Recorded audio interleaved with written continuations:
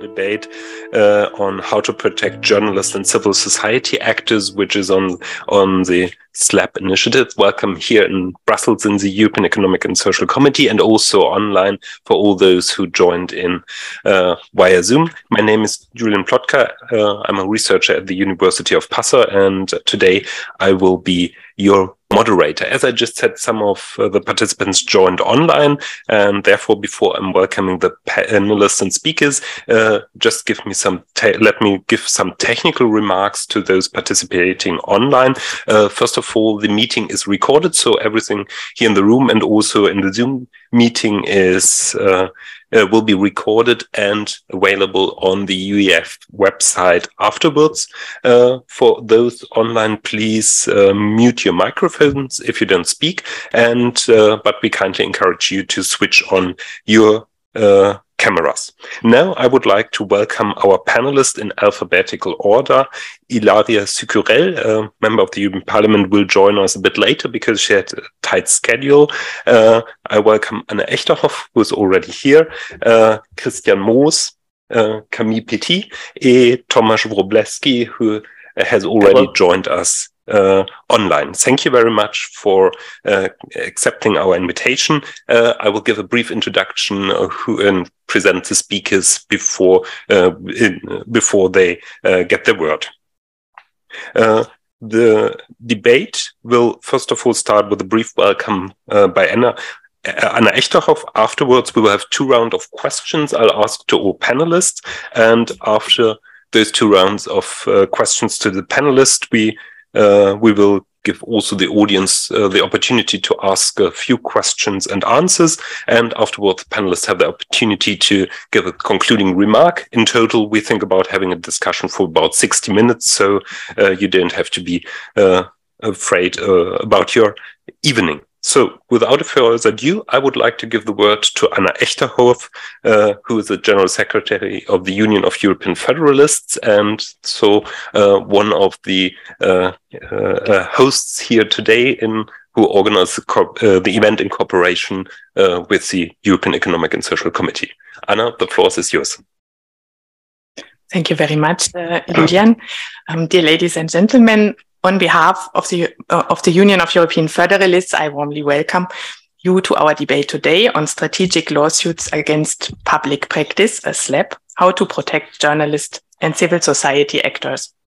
For us, the Union of European Federalists, the commitment to democracy, European values and rule of law has been at the center of our activities from the very beginning. Since our founding in Paris in 1946, we have been a leading voice in promoting European unity, advocating early on important milestones in the development of the European communities and later the European Union.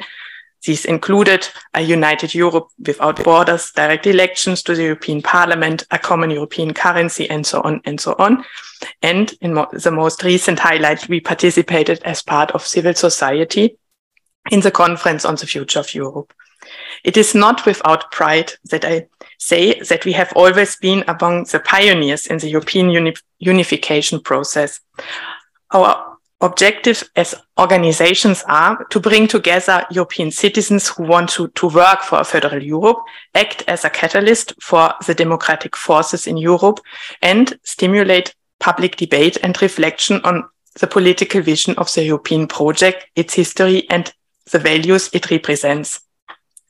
With our multifaceted program, political debates, advocacy campaigns, training measures, we thus contribute empowering citizens to actively participate in democratic processes, in political debates, and to form an opinion, critical ones included. We are a pan-European, non-partisan, non-governmental organization with sections in almost all 27 EU member states, large sections in some member states and smaller sections in others. In total, we have almost 30,000 members across the EU. Together with our sections at national, regional and local level, we mobilize European citizens of all ages, professions and social backgrounds for a stronger, more democratic and federal union. Against this background, I think it is no surprise that we intensively accompany all relevant initiatives in the area of democracy, European values, and rule of law. This also includes the SLAPP dossier. The classic victims of SLAPP lawsuits are journalists and human rights defenders. However, as part of civil society, SLAPP also concerns us. Civic spaces are essential for the capacity of civil society organizations to play a crucial role in the functioning and protection of democracy and the rule of law. Unfortunately, we see tendencies to limit these spaces. Strategic lawsuits against public participations are a tool to silence critical civil society. We expressively welcome the measures that the Commission has taken in this area so far. The European Commission has adopted a recommendation and a legislative proposal for a directive to protect journalists, civil society actors, and other people against SLAPP. This will enable judges to dismiss manifestly unfounded lawsuits, force plaintiffs to cover the cost for court proceedings, and pay compensation for damages, and foresees additional protective measures. While the Commission proposal is quite advanced, much will depend on the member states' due implementation of the new provisions once they are in force. Like the Commission, we believe that a healthy and thriving democracy requires that citizens are able to participate actively in public debate without undue interference by public authorities or other powerful interests. We have followed with great interest the work on the opinion of the European Economic and Social Committee, the initiative against abusive litigation targeting journalists and right defenders, and we very much welcome the opinion. We are honored to have the opportunity to enter into dialogue today with the rapporteur, Tomasz WRÓBLEWSKI, and the co-rapporteur, Christian MOOS, of this opinion. Thank you so much. We are following the European Parliament's work on SLAPP with equal interest. The SLAPP dossier has many angles and aspects. I am therefore particularly looking forward to our debate, as the composition of our panel today represents the different angles and aspects. We are honored to have with us Tomasz WRÓBLEWSKI. He's online, the rapporteur of the Economic and Social Committee opinion. Christian MOOS, sorry, I forgot, he's also a publisher and editor, so he brings in this specific perspective. Christian MOOS, the co-rapporteur, and who is also the Secretary General of Europa-Union Deutschland, the largest member section of UEF. We welcome Camille PETIT. She's Communication and Project Officer at the European Federation of Journalists and will bring in the journalist perspective. And we will have Ilana Chicorel with us. She's member of the European Parliament and the shadow rapporteur on the dossier in the Parliament. A special pleasure for me is to welcome Julian PLOTTKA as our moderator today. Julian is a political scientist and works at the University of Passau in Bonn and was appointed as the advisor to Christian MOOS on this dossier. Finally, I would like to thank the Economic and Social Committee, especially its partnership teams, and Karin Serafini for making this debate possible here in the Economic and Social Committee. Thank you so much. And I would also like to thank Alexandre Metero and Ilaria Caria from the UEF Secretariat for organizing this event. Last but not least, we thank the European Commission for co-funding our activities within the CERF program. Thank you so much, and I wish us a very fruitful debate. Thank you, Anna. And now it's my pleasure to hand over to Tomasz WRÓBLEWSKI. As you have already been introduced, I give you the word for a second welcome on behalf of the European Economic and Social Committee. The floor is yours. Thank you so much for the invitation. This is a really honor to represent the European Economic Social Council Committee at this debate.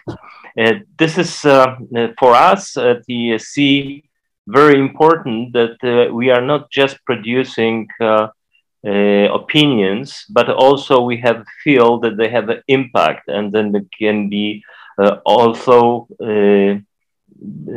discuss in a further future with other organizations like yourself. Myself, as has been mentioned, I was a publisher and editor for years, but also I was always closely working with employers' organization, which I'm representing now in Poland. I represent Union of Employers, small and medium companies, which represent 53,000 companies in Poland, small and medium. And we started a long time ago, and it was still a martial law in Poland when we were discussing that most important thing for us is democracy and freedom. And we came up to conclusion that there is no freedom and democracy when you don't have the money to support it. And the only way to support it is to make free economy and support entrepreneurship as such. And this is pretty much our story and how I came to cooperate with EESC. And I think this would be quite important if I say that we are already not only working with the Polish companies, and we are strengthening all the democratic issue and values, but also we are working right now with companies in Belarus or Ukraine. We are helping the companies who are stuck, who couldn't develop in their mother countries, and some of them moving to Poland. We are also helping them, not only to build their companies here and still employ employees, but also with some ideas and values of free market, how important they are. So we are sometimes from different walks of life, like we are representing business, believing that freedom of speech and free world have to be protected as a protector of free market. There's no free market without freedom of speech, without critique, and right to question government or other institution decisions.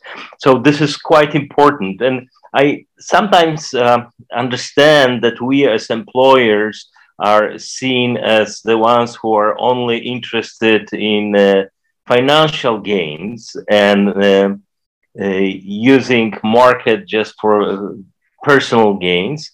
But the truth is that our organizations are as much in care of freedom of economy as a freedom of speech. And it was very important for me to participate in this project with Christian MOOS, the opinion we're working. So I could actually, at the same time, marry two most important parts of my life, to discuss about media, something I spent almost 25 years of my life working on a business side, also on a journalistic side of media, and my real interest, which is entrepreneurship and free market. So once again, thank you for your invitation. I'm looking forward to the discussion. Thank you very much. And now I would like really to dive into the current topic on SLAPP, which is really a timely topic here at the European Economic Social Committee. The opinion prepared by Tomasz and Christian just has been approved in the section on in the section for employment, social affairs and citizenship. So next month it will be discussed in the plenary. I think that's an really important step in the process on EU legislation. However, the recent media pluralism monitor of the European University Institute also found that it's a really timely issue, as really the number of SLAPP cases is increasing. It has been identified in the study as a major threat to the professional life of journalists. And therefore, I would like to first ask Camille PETIT, who has an experience as being the journalist and now is representing the European Federation of Journalists. What is really the threat of SLAPP against journalists? What does it mean for the daily work of journalists? And why is it so important to fight against SLAPP? The process is yours. Thank you, Julian. Thank you for inviting me again, actually. I was there in July also to present the view of the journalists. So thank you again for inviting me. Maybe just briefly before starting, I will say just one word on the European Federation of Journalists, which is a federation of journalist trade unions and journalist professional associations in Europe. So we really represent the profession of the journalist. We have 71 members in 45 countries. So we're not only focusing on EU countries, but also more like the Council of Europe countries, I would say. So Turkey, Russia, Ukraine, Georgia, and so on. So maybe to start with, I would just like to remind of what a SLAPP is. So we're really talking about an abuse of the law. So I think this is very important to start the conversation so that we know a bit what we're talking about. We're really talking about lawsuits filed in bad faith against a journalist or a media outlet with the intention to intimidate and to silence critical voices. What's important to understand as well, I think it's that it's really the procedure itself which is threatening media and journalists. It can take various forms. So we usually talk about like proper lawsuits, but already like a legal threat is already a sort of intimidation, and it's already in a way having a chilling effect on the journalistic community.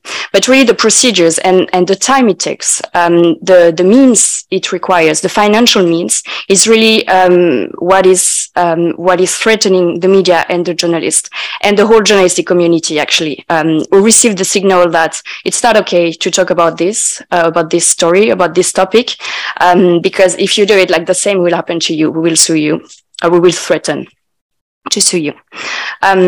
Because also what's important to note is that in a big majority of cases, the objective is not so much to win. So it's to intimidate, and actually in a majority of cases, journalists and media outlets are actually the one winning.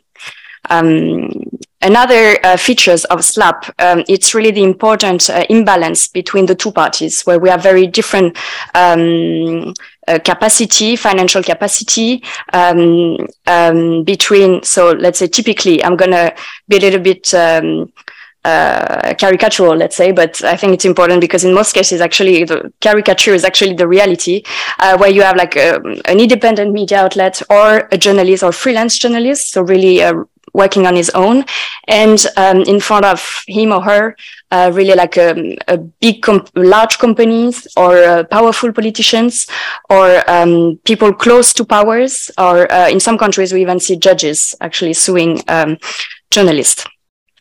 What's the impact on media outlets and journalists? Well, first of all, it takes a lot of time. So it's really distracting completely from the daily work, distracting from ongoing investigations. It's really the time it takes to prepare the defense is really something very difficult to actually to live with for journalists. I mean, that's the testimonies we have, that it's really like you cannot focus on work anymore when you start really working on your case. It's also very expensive. It's particular for small media outlets, in particular for freelance journalists. Minimum thousands of euros for an easy procedures, I would say, but it can go much higher for cases lasting several years. Also psychologically speaking, of course, for journalists also you're like questioning your work. So did you act professionally? You know, in some cases it can be quite of a really questioning all your practices, how you've been working, although you know you've been doing some good work. Also, another thing I'd like to mention, because this is not always addressed, I feel it's also that sometimes it's a way. These SLAPPs are also ways to find journalistic sources, and journalists sometimes have to disclose them also to properly defend themselves. And we know how important it is to protect sources. And this is sometimes really the sort of procedure that is used to find out who talked to the journalist. And sometimes I have a case in mind, the journalist decided not to disclose them, even if maybe for her that would have meant that she could have lost because she was not able to properly show that she had acted in good faith with a very strong investigation with reliable sources who sometimes spoke anonymously.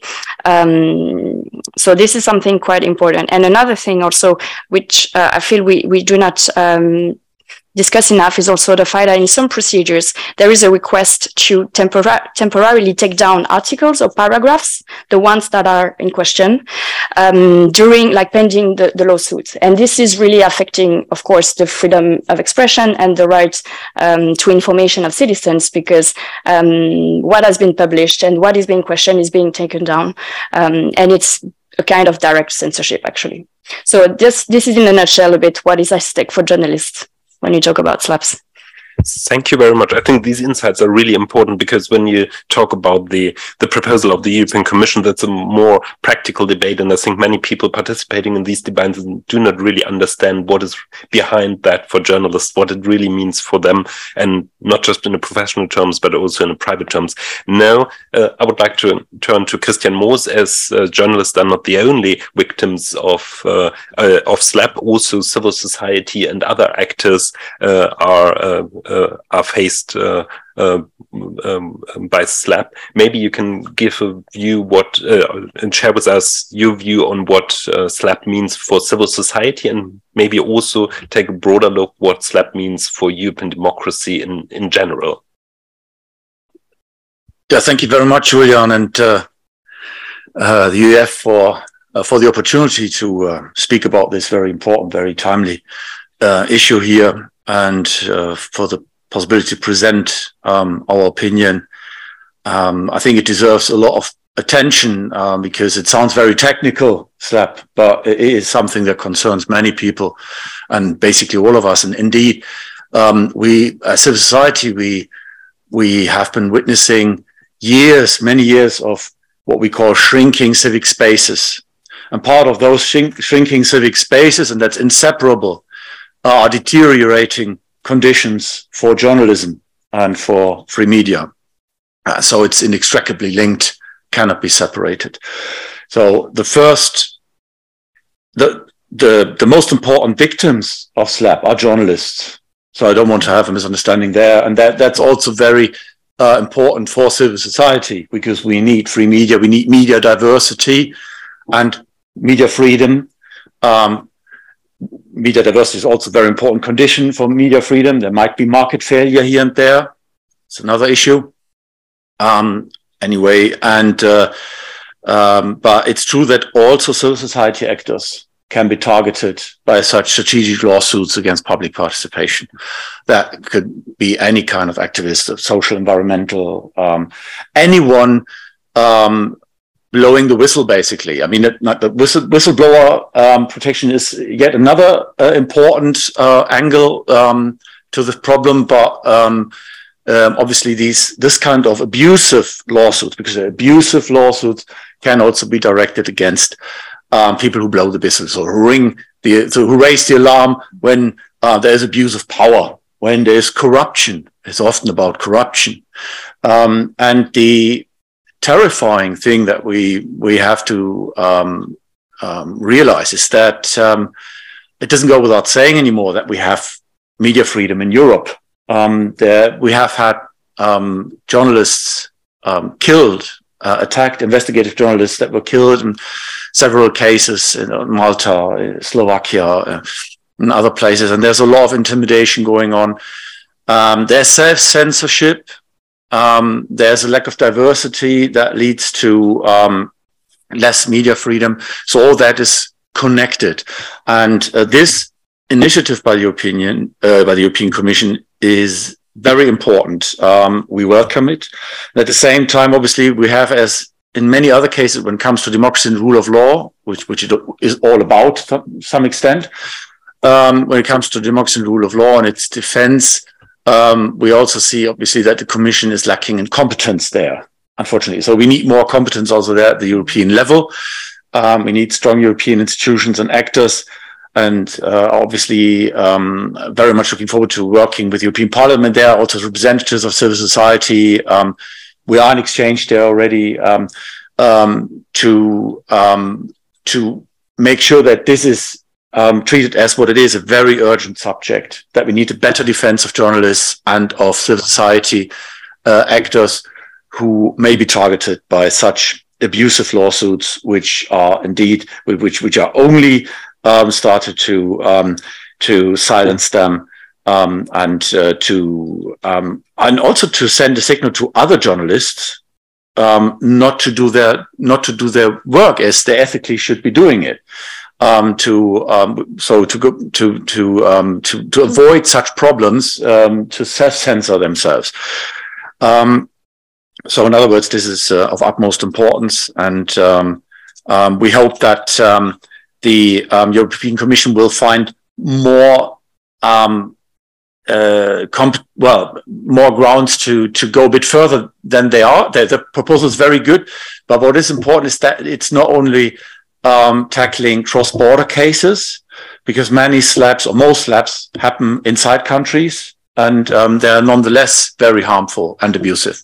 So that needs to be tackled too. And we cannot rely on the member states improving this situation, because several member states, unfortunately, are not fully fledged democracies anymore. So there we have a problem.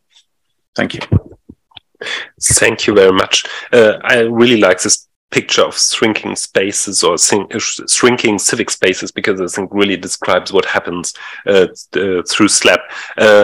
If we talk about the free media or the plurality of media, it's not just journalists who are important to this, it's also about media companies. And therefore, I would like now to invite Tomasz WRÓBLEWSKI, on the one hand, to share your view, as you are more in the position of an editor. So you had in the past more the company's perspective. Also, maybe a first question, what is the threat to media companies from SLAPP? And maybe you also could introduce briefly the opinion which you prepared together with Christian MOOS, so that we can then kick off the second round on debates, going more into the details of the opinion and the current legislative processes, so to say, to the solutions to fighting SLAPP. Mm-hmm. So thank you so much. Yes, I'm speaking probably as a editor having experience with SLAPP personally. The thing is that at the time when I was in media, we had powerful and strong publishing houses who are strong enough to face not only corporations, companies, but also government. We're not afraid of standing up to any government, and obviously we were faced with a lot of lawsuits and sometimes costly. But our publishing houses were affluent, strong institutions, and they didn't have to afraid of. All I want to say is SLAPP is nothing new. We had it for years, and in all European countries. It's not just phenomena of Russia or Belarus. We had it in European Union. It's just journalists were much safer having umbrella of their strong publishing houses. We are living in different times. On one hand, they are much better for freedom of speech. We have a more diversified market. We have single publishers every day publishing their thoughts. We have very diversified forms. And I believe also more people are involved personally in media. So it's a good time. The things that happened in recent years are phenomenal for freedom of speech and advocating any cases and anything we all stand for, which is democracy, freedom in European Union, rule of law. All those values are really strengthened thanks to social media and all different platforms. But at the same time, the publishers now all those who are enjoying freedom of speech are in much more difficult position than before. They can't face lawsuits against big corporations when they have to fend themselves in 3 courts at the same time. They don't have enough finances to pay lawyers to be in case of Poland. We had cases like that to be in Krakow, in Warsaw, and Gdańsk at the same almost time. We not only the lawsuits can be gagging effect, but also they just simply won't have a time to publish. They will have to spend most of the time in court. So I think it is very important that the Commission undertook this idea right now, because I think media are much more in danger today than ever before, probably since beginning of the 20th century, when we have spring of new media and new networks, and they also had the financial troubles at the beginning. So I'm quite convinced we'll go through it. We'll see new media models within probably 10 years or maybe 5 years, and they will be strong enough to defend their causes. But for today, it is a real danger. It is something that actually can work for companies, people, or governments who want to gag and prevent journalists or activists from speaking out. So this is why I think we should have this directive as soon as possible implemented, and not just discussed, but also to find a way how to convince other governments to obey, to implement the same laws. This is a very delicate matter because we are, as you know, dealing with legal procedures that are different in different countries, and in a lot of instances they are not covered by EU tractates. So we have to pretty much convince other governments and groups and courts to implement these laws.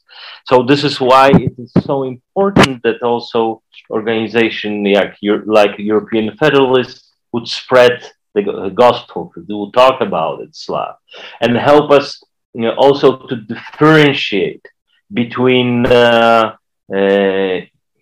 and this assure courts, politicians that it's not attempt to infringe or to change the legal system. On contrary, is to strengthen the legal system. In no way SLAPP is to manipulate with legal procedures. In no way, and we stress that in our opinion, it was a law that could actually deprive anybody from the right to defend their good name, person or company. This is crucial for, obviously, legal system, for democracy, and has to stay. We are talking, it has been said before, about abusing the system. And something we also stress, how important is, in our opinion, education, how to educate different groups of society, not only to be aware what we are facing, but also to defend ourselves. And in our opinion, we also showed some weaknesses or some things that the Commission and the European Parliament can still work on. Like, for example, that judges would have the right for immediate dismissal of the cases, of the lawsuits, when it's obvious that this is typical SLAPP, when you have multiple similar lawsuits, when you have organizations or media, even some media, calling the readers or their members to sue a certain person or organization to organize like a lawsuit campaign. So just by recognizing and naming the abuse of law, we can probably start preventing it. It's a long way to implement it. One thing is to name the problem. The second is to implement it in all over Europe. And also we have to face the truth. We are going through very difficult times in Europe. We are looking for our new little identity with the war in Ukraine, with internal discussions about democracy, internal discussion about how and what values we should strengthen. This would be one of the issues. It will be very difficult to discuss within particular countries and nations. I want to thank you again, European Federalists, to even talk about it. And I think I'm, thanks to you, also getting idea to organize similar conference in Poland. Pretty much rather spreading awareness of the problem, naming the problem, not just for discussion's sake, but mostly to educate. Thank you. Thank you very much. So my key takeaway when it comes to SLAPP is that journalists and publishers are really in the same boat in this case. And thank you very much also for underlining the urgency of the issues. So now it's my pleasure to welcome Ilana Sikorel, member of the European Parliament and Shadow Rapporteur for the Renew Group for Europe on the SLAPP dossier. And I hope I'm not mistaking, you're a lawyer by training, but you have also worked for as a journalist for a couple of years. So I think that's a perfect combination to address this dossier in the European Parliament. And so I would be very much interested in your view on what are the main challenges related to SLAPP, and maybe you can already give us some insights on the debates in the European Parliament. However, as I understand, even though the dossier is really urgent, the European Parliament is still in a very early stage in discussing it, and work will just resume in the next weeks. Thank you very much for accepting our invitation. The floor is yours. Dear members of the Union of European Federalists, dear members of the European Economic and Social Committee, dear panelists, I would like first of all to thank you for inviting me to this debate. As you just said, as a member of the European Parliament and as Shadow Rapporteur for the Renew Group on the anti-SLAPP directive in the Jury Committee, it's extremely valuable for me to be here today. And as you may know, the discussion have not, you just recall that the discussions have not formally started in the Parliament, and I am currently launching consultations. So I am therefore glad to have the chance to interact with you today, and would be delighted to continue exchanging with you on that major topic in the coming weeks. So please do not hesitate to reach out to me. No, I won't be able to tell you exactly how the negotiation will go on, because it's just the beginning of the process. But let me first take a step back to look at the bigger picture.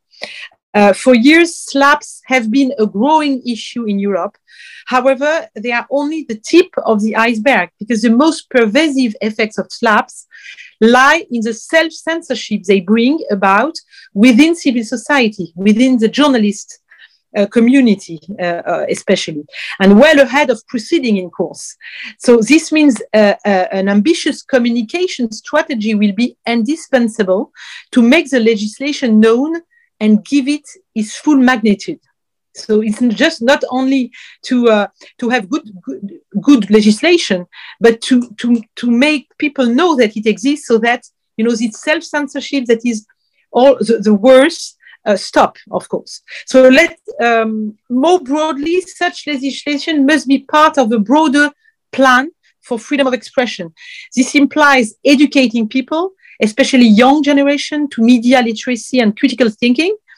This also implies coming out of a defensive shell in the face of disinformation and foreign interference. I am, of course, very attached to this defensive approach that we have in the Parliament, but I am in favor of also develop a positive strategy to promote enlightened information across the EU. Today, Europe must have the courage to finance the defendants of factual truth and informed discussion. That is why I advocate for the creation of a permanent European fund to guarantee independence and freedom of the media. I think that our enemies know exactly how to invest in disinformation, and we have to authorize ourselves to finance significantly the media that are respecting, the rule of deontology of a good journalism. To come to I would like to say a few words now about the draft directive itself, and I would like to focus on three main points that have been raised by the EESC, the avis that I read. First, the Commission's proposal is of course welcomed, but its scope is limited to cross-border civil and commercial proceedings. And I share your fear of deficiency and your view that a comprehensive action against SLAPPs requires a unified approach in both cross-border and national cases. So we will have to find ways. Therefore, I will do my best during our discussion in the Parliament to push for a strong cooperation between the Commission and the Member States in order to find the appropriate combination of European and national measures against both cross-border and domestic SLAPPs. It is absolutely crucial to make EU's response effective.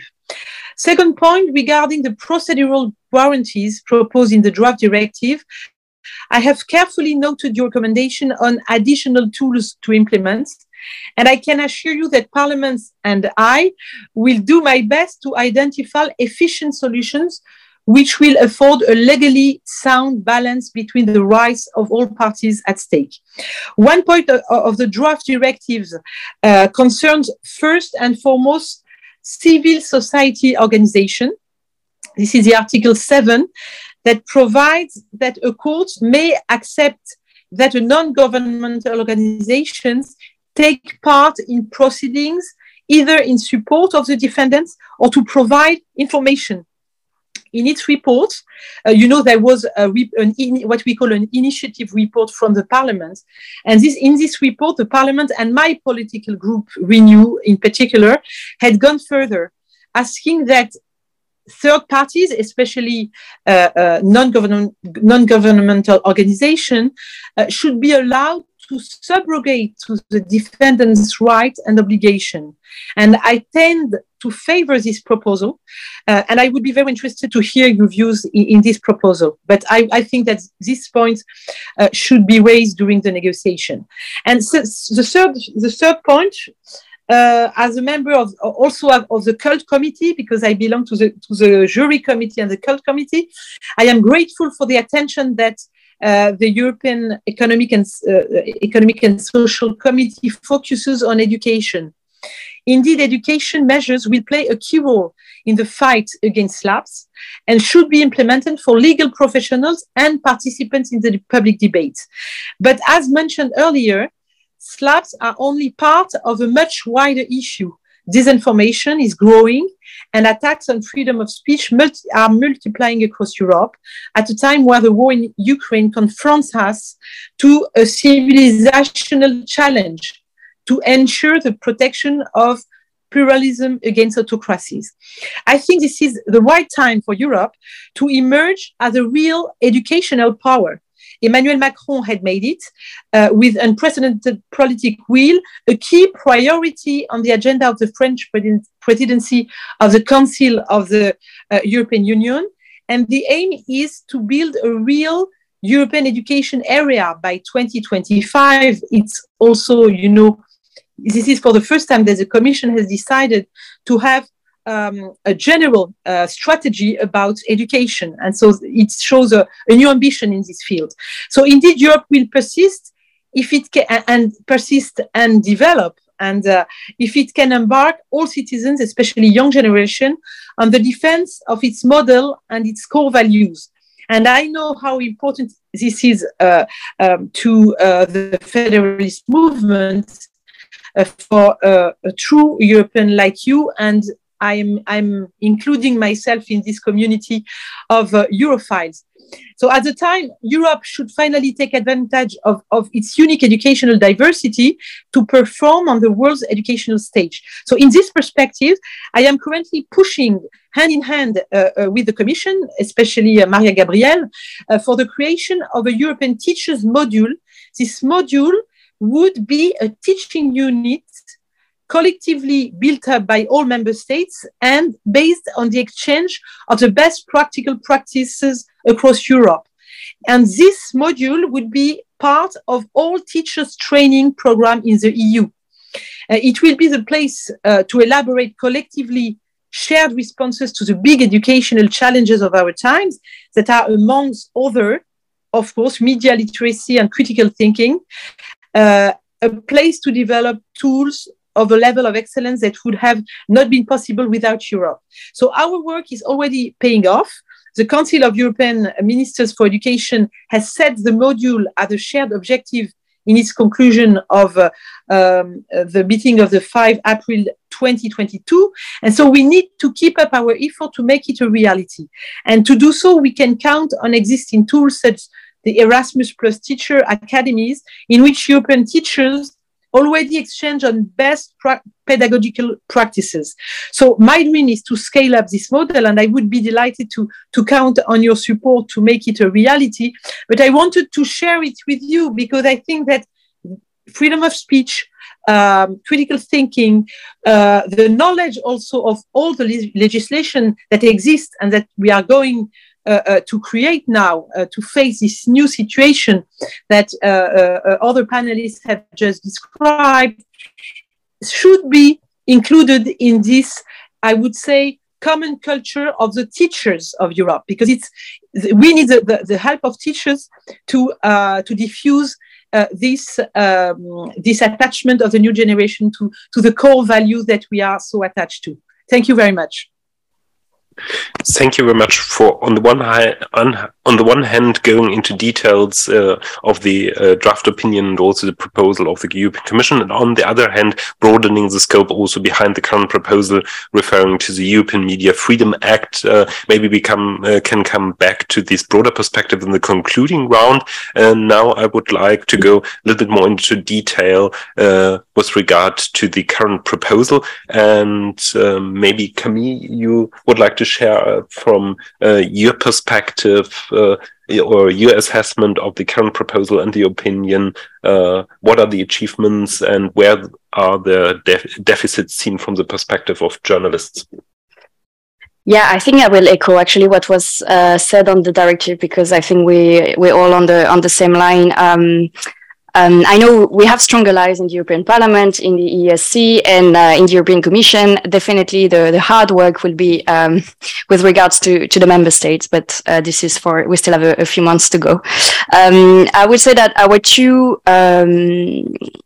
two main disappointments, I will put it like this, are the cross-border limitation, definitely. As I think Christian said, this is the tip of the iceberg. It's really a minority of cases.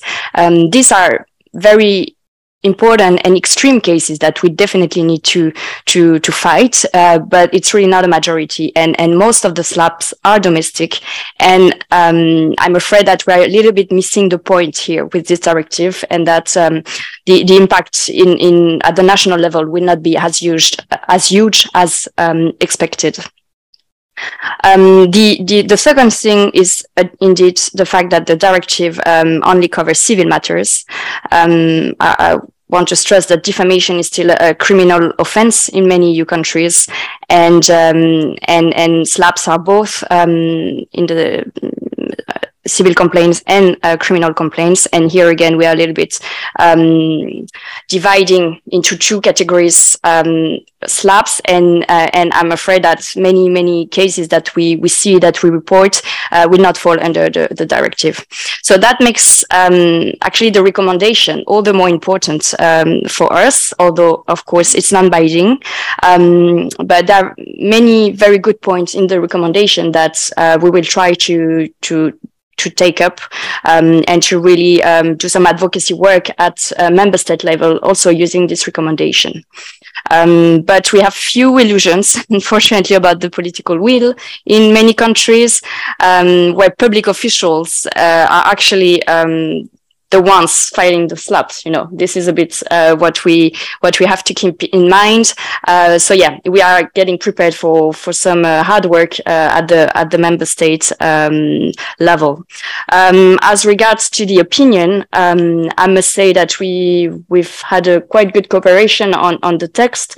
It's really addressing many of the issues that we are advocating for. So I hope it will be impactful also for the European Commission as the legislative process is ongoing. Thank you very much. So for future formats, I note down that we should try to get someone from the member states on board. However, from other topics, I know that's really hard to get a representative of the rotating council presidency, as they are often cautious to discuss such issues in public. Now, I would like to give the floor to Christian.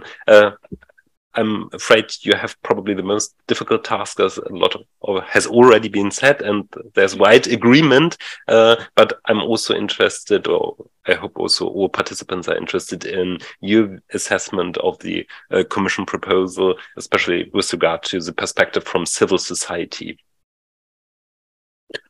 No, I think thank you, Julian. The most important things have been said. What I would like to do is look ahead, and I would like to accept the offer made by Madame Curiel, that we should work together, and we should really. I've been in touch also with colleagues from the S&D group, and I think we should in a cross-partisan way cooperate here, civil society and DEP, to push this dossier and get as much attention and support for it as possible, to build some sort of public pressure also on the council, because that indeed, I fully agree with Camille PETIT, will be the difficult part of the follow-up to the proposal of the Commission. And indeed, where the limitations of the proposal are, where we wanted to go, the Commission to go further. I mean, that's because they know that the reaction of the Council will be difficult. That's sort of anticipating it. You know, that's why I think that the Commission probably would want to go further. So we need public pressure, and to achieve that, I think that civil society organizations, as they are represented important sectors of the economic and social life here in this committee, and the European Parliament, which is legitimacy speaking for European citizens, we should cooperate closely. And I hope that we can follow up on that. And Tomasz and I are looking forward to having a round of cups of coffee in the European Parliament in the weeks to follow, to see to that together. And we'd be very grateful if you, Madam, received us and made that possible, that together with the future rapporteur and the shadow rapporteurs and others involved, that we can follow up on that. Thank you very much. Thank you very much. We are already a little bit late. However, I would like to give the audience also the opportunity to ask questions, if there are any. If you're online, you're welcome to post them in the chat. That doesn't seem to be the case. So you have, yeah, please. I think for 2 questions we have enough time. I'm afraid it's more a statement or a proposal on speaking as someone representing a civil society organization. I heard a couple of times that education is very important. And I think Mr. WRÓBLEWSKI and also Mrs. Chicorel mentioned it.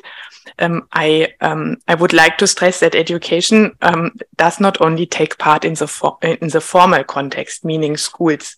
So having programs for teachers it's excellent, it's very good, but we should also don't forget that there's also non-formal parts of education and democracy and how to implement democracy or to build opinions.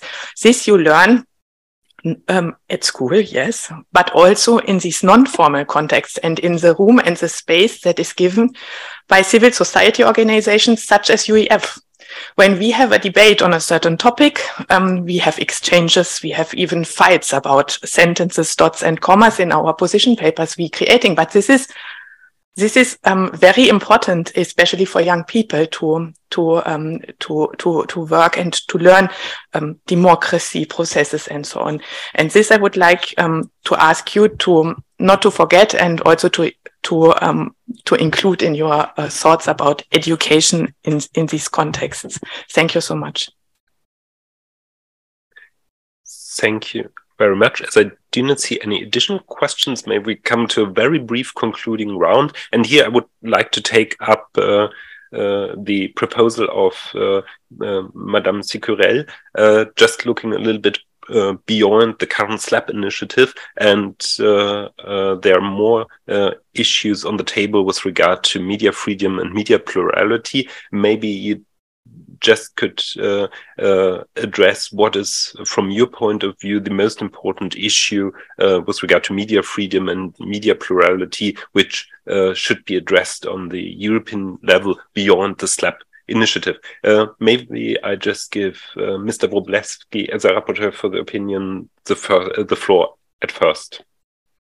Yes, I think the education and on all different formats is extremely important. When we are starting working on the SLAPP, I look into some academics and lawyers and people who be actively in Poland interested in developing ideas for Poland SLAPP, and pretty much I found only one professor from Krakow, the only person who has actually been studying ideas of SLAPP and trying to address that in Polish legal system. When we talk to some judges and some lawyers actually knew what the concept is, what it is, and quite often they're using it in courtrooms, not sometimes using as a rhetoric line and not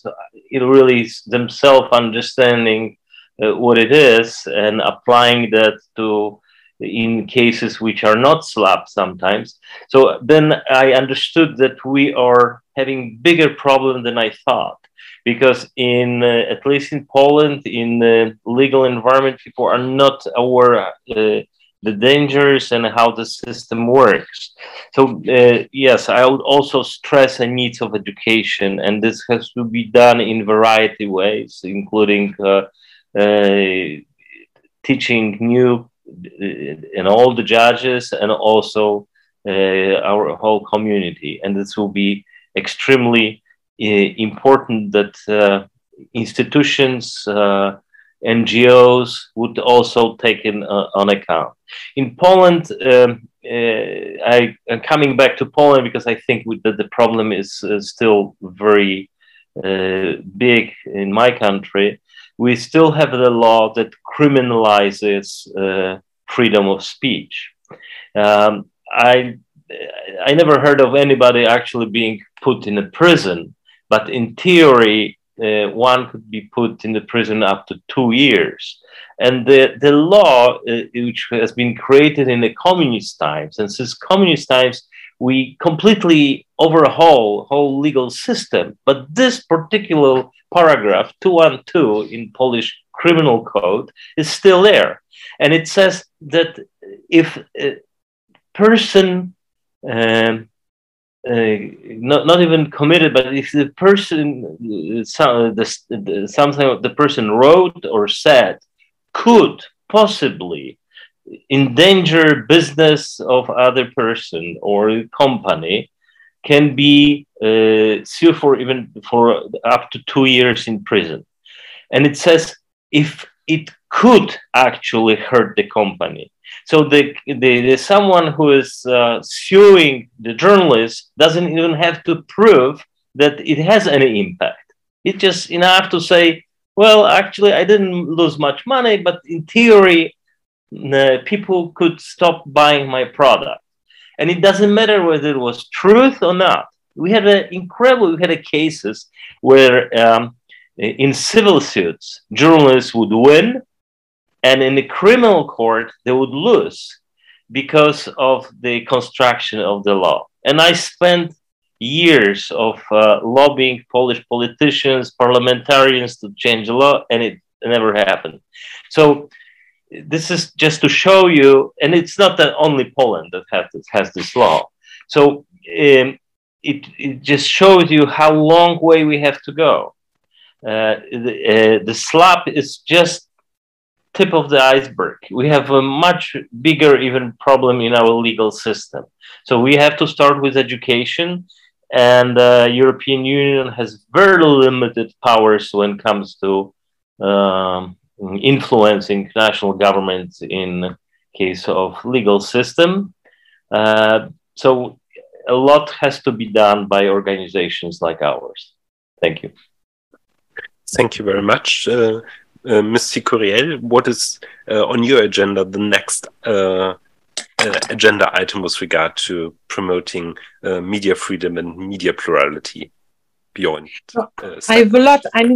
I'm also, the founder and the president of a collective of citizens that is present all over France. So I'm also, part of the civil society and NGO world. I would like just to focus for my conclusion on the SLAPP, because I think it's a very important thing. I share completely with you and with Camille PETIT that the big fight will be on the scope. So I recall that we are co-legislators. So it is a proposal of the Commission, but we will have as members of Parliament, a lot to do. I mean, to make the text evolve and be as broad as possible. So the problem of the scope, the frustration to have only cross-border procedures covered, but I think that we can. It depends how you interpret cross borders. So you have. I think that it's a fight, and we will be very determined to go as far as possible in this for this matter. And also, as you said, the fact that it is civil and commercial law that is covered. But, for criminal affairs, when the civil aspects will be also covered. So I think that most of the SLAPPs will be covered, but it's absolutely true that we can also try to have a scope to have a broader scope for this also.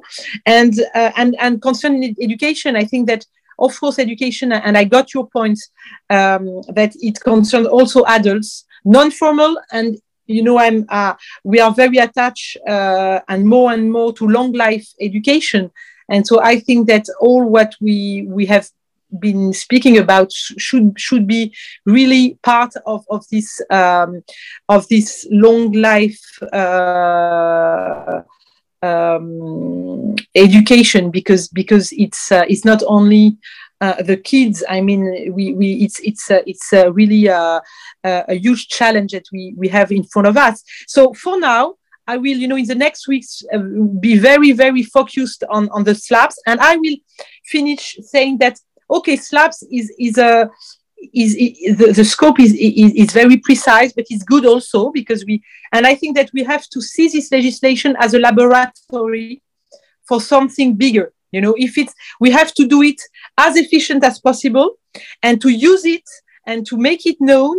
And then it can help us, it's maybe the beginning of a European legislation that we need in this world of internet that is that needs, I mean, totally a revolution in the legislation of the press. I mean, in order to protect freedom of press, which is one of the most precious values that we have in Europe. So that's what I say, and I thank you very much, and I remain totally open to exchanges after this very pleasant meeting. And of course, you are very welcome to have a coffee in Brussels. So let's be in touch. Thank you for the invitation again. Thank you very much for this kind offer. Maybe Christian, one project on media freedom you have on your table after SLAPP. Yeah, Tomasz and I are actually continuing to work together, and I'm very happy about this on the European Media Freedom Act. So which is obviously also related to the whole problem of shrinking civic basis and media freedom and media diversity. And so we can also possibly exchange on that then, because I suppose that all those who are working on SLAPP, also in European Parliament, will also carry strong interest in this file. So that's something we're aiming for maybe for the next month. We will get in touch with you, and thank you so much for having some time for us here. Thank you. Thank you very much. And Camille, I think you also have more topics on the table than just SLAPP. Yeah, well, I could also mention the European Media Freedom Act, which has been keeping us quite busy these past few weeks. But actually, I think of a more pressing issue, which is the safety of journalists. I mean, of course, we are working on many different issues, but this one is really now a high priority of the EFJ. It used to be more a topic of the IFJ, International Federation of Journalists, but now we actually see that the needs are in Europe. What once was safe grounds, like streets, public places, are now actually hostile environment for journalists. I can mention the many protests, demonstrations during the COVID-19, for example, pandemic, but also still happening now, where we actually see that there is some hostility both from citizens, but also from the police, for example, towards journalists. Of course, I can also, of course, mention the recent murders of journalists.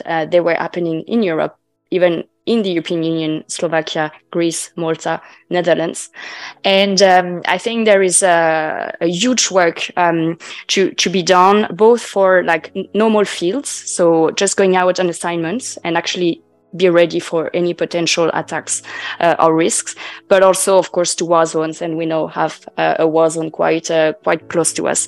And I mean, we are always a little bit surprised to see how journalists actually, they're not really prepared for any of this. And so we are really now focusing a lot on training for journalists. This is also a responsibility, of course, of employers, of member states also to put in place a certain number of measures. And the European Commission knows this because it published a recommendation on the safety of journalists a year ago. Nothing really has been done since then.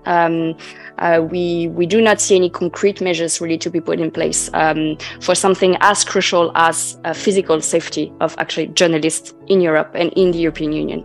So this is something I wanted to raise today. Thank you very much for reminding us of this urgent matter, and it underlines, I think, once more the issue which has been raised a couple of times, how important the follow-up is to really follow up on EU legislation and EU level projects so that they are properly implemented. So I think the key takeaway with regard to SLAPP is that now the main task are the member states and the member states' governments, as we have seen here quite consensus and a common position among the European institutions. However, the big challenge is the support by the member states in the Council, and putting this onto all our to-do list, I would like to thank, first of all, the audience, then a special thank to our 4 speakers that they participated in this kind of pilot project, bringing together the European Economic and Social Committee in such a hybrid event and discussing this with a broader public. Also thank you to the Union of European Federalists and the staff of the European Economic and Social Committee who made this possible. And now I wish you a pleasant evening and hope to see you soon in another event of the European Economic and Social Committee or the Union of European Federalists. Thank you very much.